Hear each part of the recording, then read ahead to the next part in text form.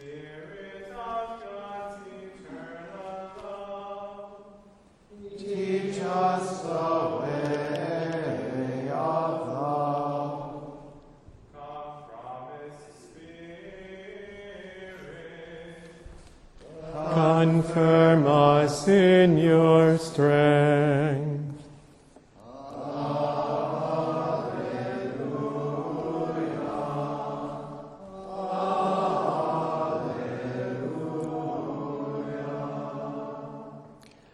The Holy Gospel of our Lord Jesus Christ according to Luke.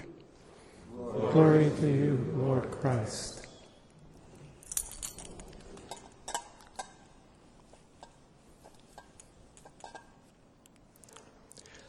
Jesus and his disciples arrived at the country of the Gerasenes, which is opposite Galilee. As Jesus stepped out on land, a man of the city who had demons met him. For a long time he had worn no clothes, and he did not live in a house, but in the tombs.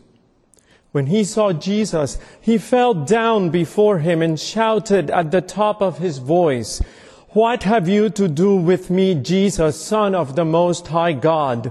I beg you, do not torment me." For Jesus had commanded the unclean spirit to come out of the man.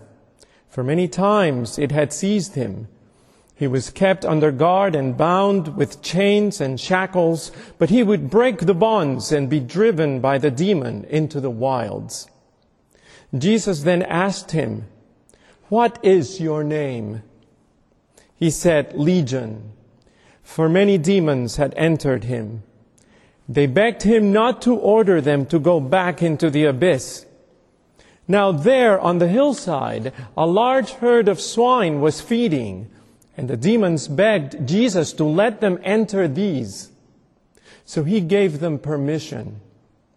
Then the demons came out of the man and entered the swine, and the herd rushed down the steep bank into the lake and was drowned.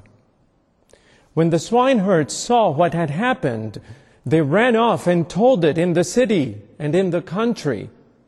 Then people came out to see what had happened, and when they came to Jesus, they found the man from whom the demons had gone, sitting at the feet of Jesus, clothed and in his right mind. And they were afraid. Those who had seen it told them how the one who had been possessed by demons had been healed. Then all the people of the surrounding country of the Gerasenes asked Jesus to leave them, for they were seized with great fear. So he got into the boat and returned. The man from whom the demons had gone begged if he might be with him, but Jesus sent him away, saying, "Return to your home and declare how much God has done for you." So he went away, proclaiming throughout the city how much Jesus had done for him. The Gospel of the Lord. Praise to you, Lord Christ. En el nombre de un solo Dios, Creador, Redentor y Santificador. Amén.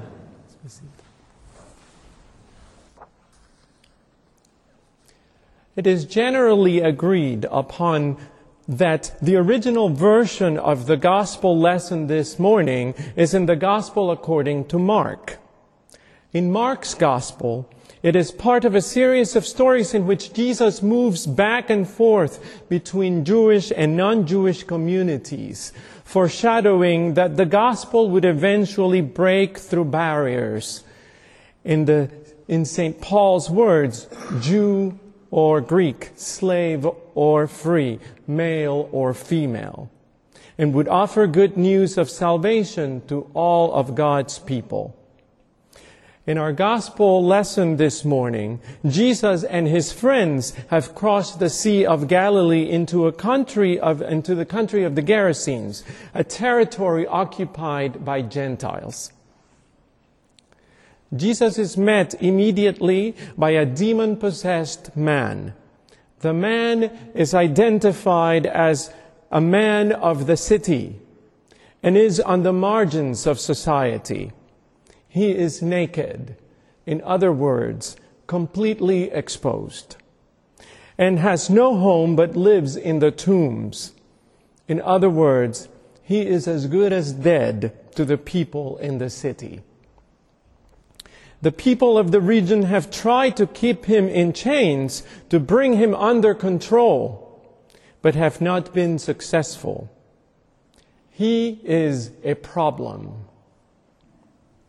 When he sees Jesus, the man throws himself on the ground in the posture that seems as of one begging for help, while at the same time howling in protest. The literal translation is, "What to me and to you, Jesus, Son of the Most High God?" The expression means something like, "Leave me alone." Have you ever been met with a "leave me alone" that clearly sounds like a cry for help? I have, more than several times in my life. By the grace of God, in some of those occasions, when appropriate, I have been able to say, "No way will I leave you alone."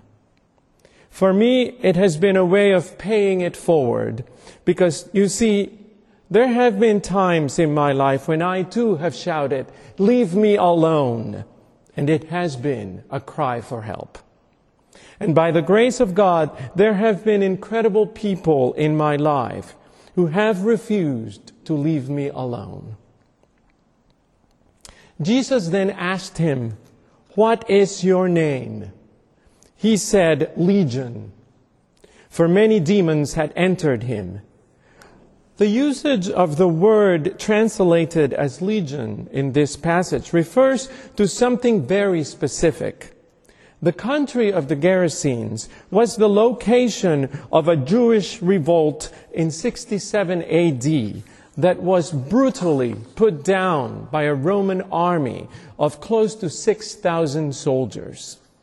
1,000 Jewish rebels who had been besieged in their region were slaughtered. The gospel writer identifies Roman military oppression with the demons that possess this man. So when this man says that he is legion, he is saying that a massive mob of demonic power has seized him. He has been overwhelmed, overrun, fragmented. Have you ever felt like your life has been broken into 6,000 pieces? Have you ever looked in the mirror and said, "Who are you? I don't recognize you"? Has your head ever been filled with conflicting thoughts and voices? Have you ever lost your bearings, suddenly no longer knowing what your life is about? Have you wondered if you were going crazy? We have all experienced times of isolation and loneliness, when perhaps our dreams and hopes have been shattered, or our marriage or very significant relationship has ended, or the death of a loved one, or the challenges and pains of old age, or perhaps our faith and beliefs have been turned upside down. I would bet that many of us in this room could think of a time when we felt we were losing the self we knew. Jesus asks the man his name because, you see, the first step in getting rid of our demons, the demons that enslave us, is to be able to name them. The man calls himself Legion, but that is not his true name. That is not who he is. It is rather what has become of him. And he has been dispossessed of his humanity, an alien to the town. And why? Well, because there always has to be a scapegoat. There's always the one to whom the group points the finger and says, "Oh, she's such a mess. We don't want him here. He is crazy. He can self-destruct somewhere else. She is nothing but trouble." But it never fails. The person to whom we point the finger is holding a mirror in front of us and revealing something to us we are trying very hard not to know. In this brilliant story, Jesus redirects the demons from the possessed man to the herds of swine that ran down the lake to the lake and drowned. Now, people, don't get upset about the dying pigs. That's not the point. That's what I used to do when I heard this story. For the Jewish culture of the time, pigs were unclean. So the point, however, is that the demons are gone. And what happens when the demons of the scapegoat are gone and the scapegoat is functioning in a healthy way? Well, those who were pointing the finger are going to have to change, or their own demons are going to start showing up real fast. When the people of the city hear what has happened, they go to Jesus and find the man from whom the demons had gone out sitting, clothed and in right mind at the feet of Jesus. And they were afraid. Yeah, you better be. The man who had been identified as naked, living in the tombs, out of control, without a home, is by the end of the story clothed and in his right mind, no longer out of control, and now being taught by Jesus. Thank you very much. He has been saved. And what are the implications of this event for the people in the town? You see, the way it works is that they all had a part in the problem. The assurance of the gospel is that Christ comes to the legion of our lives. He did for the man in today's gospel, and He does for each and every one of us.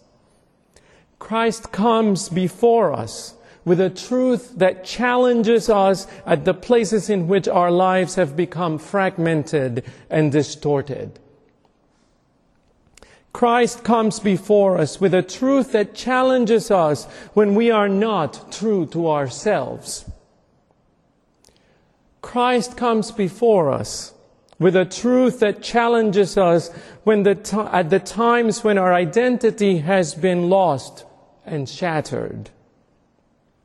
Christ comes before us as the one with inner clarity, focus, and understanding.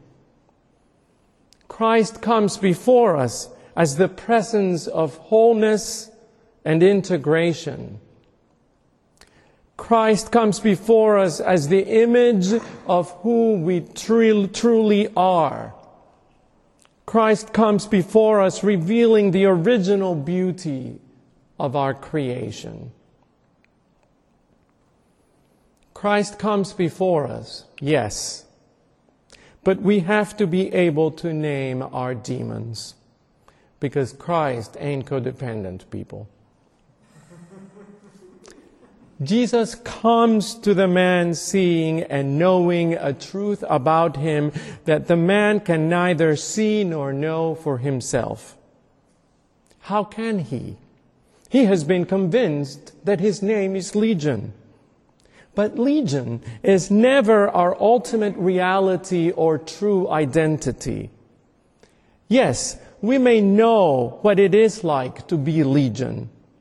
We can tell that story. For every story about Legion, however, there is a counter story that shows us who we really are, our true self. And that's the story Jesus once told. Return to your home and declare how much God has done for you. Que así sea, en el nombre del Padre, del Hijo y del Espíritu Santo. Amén.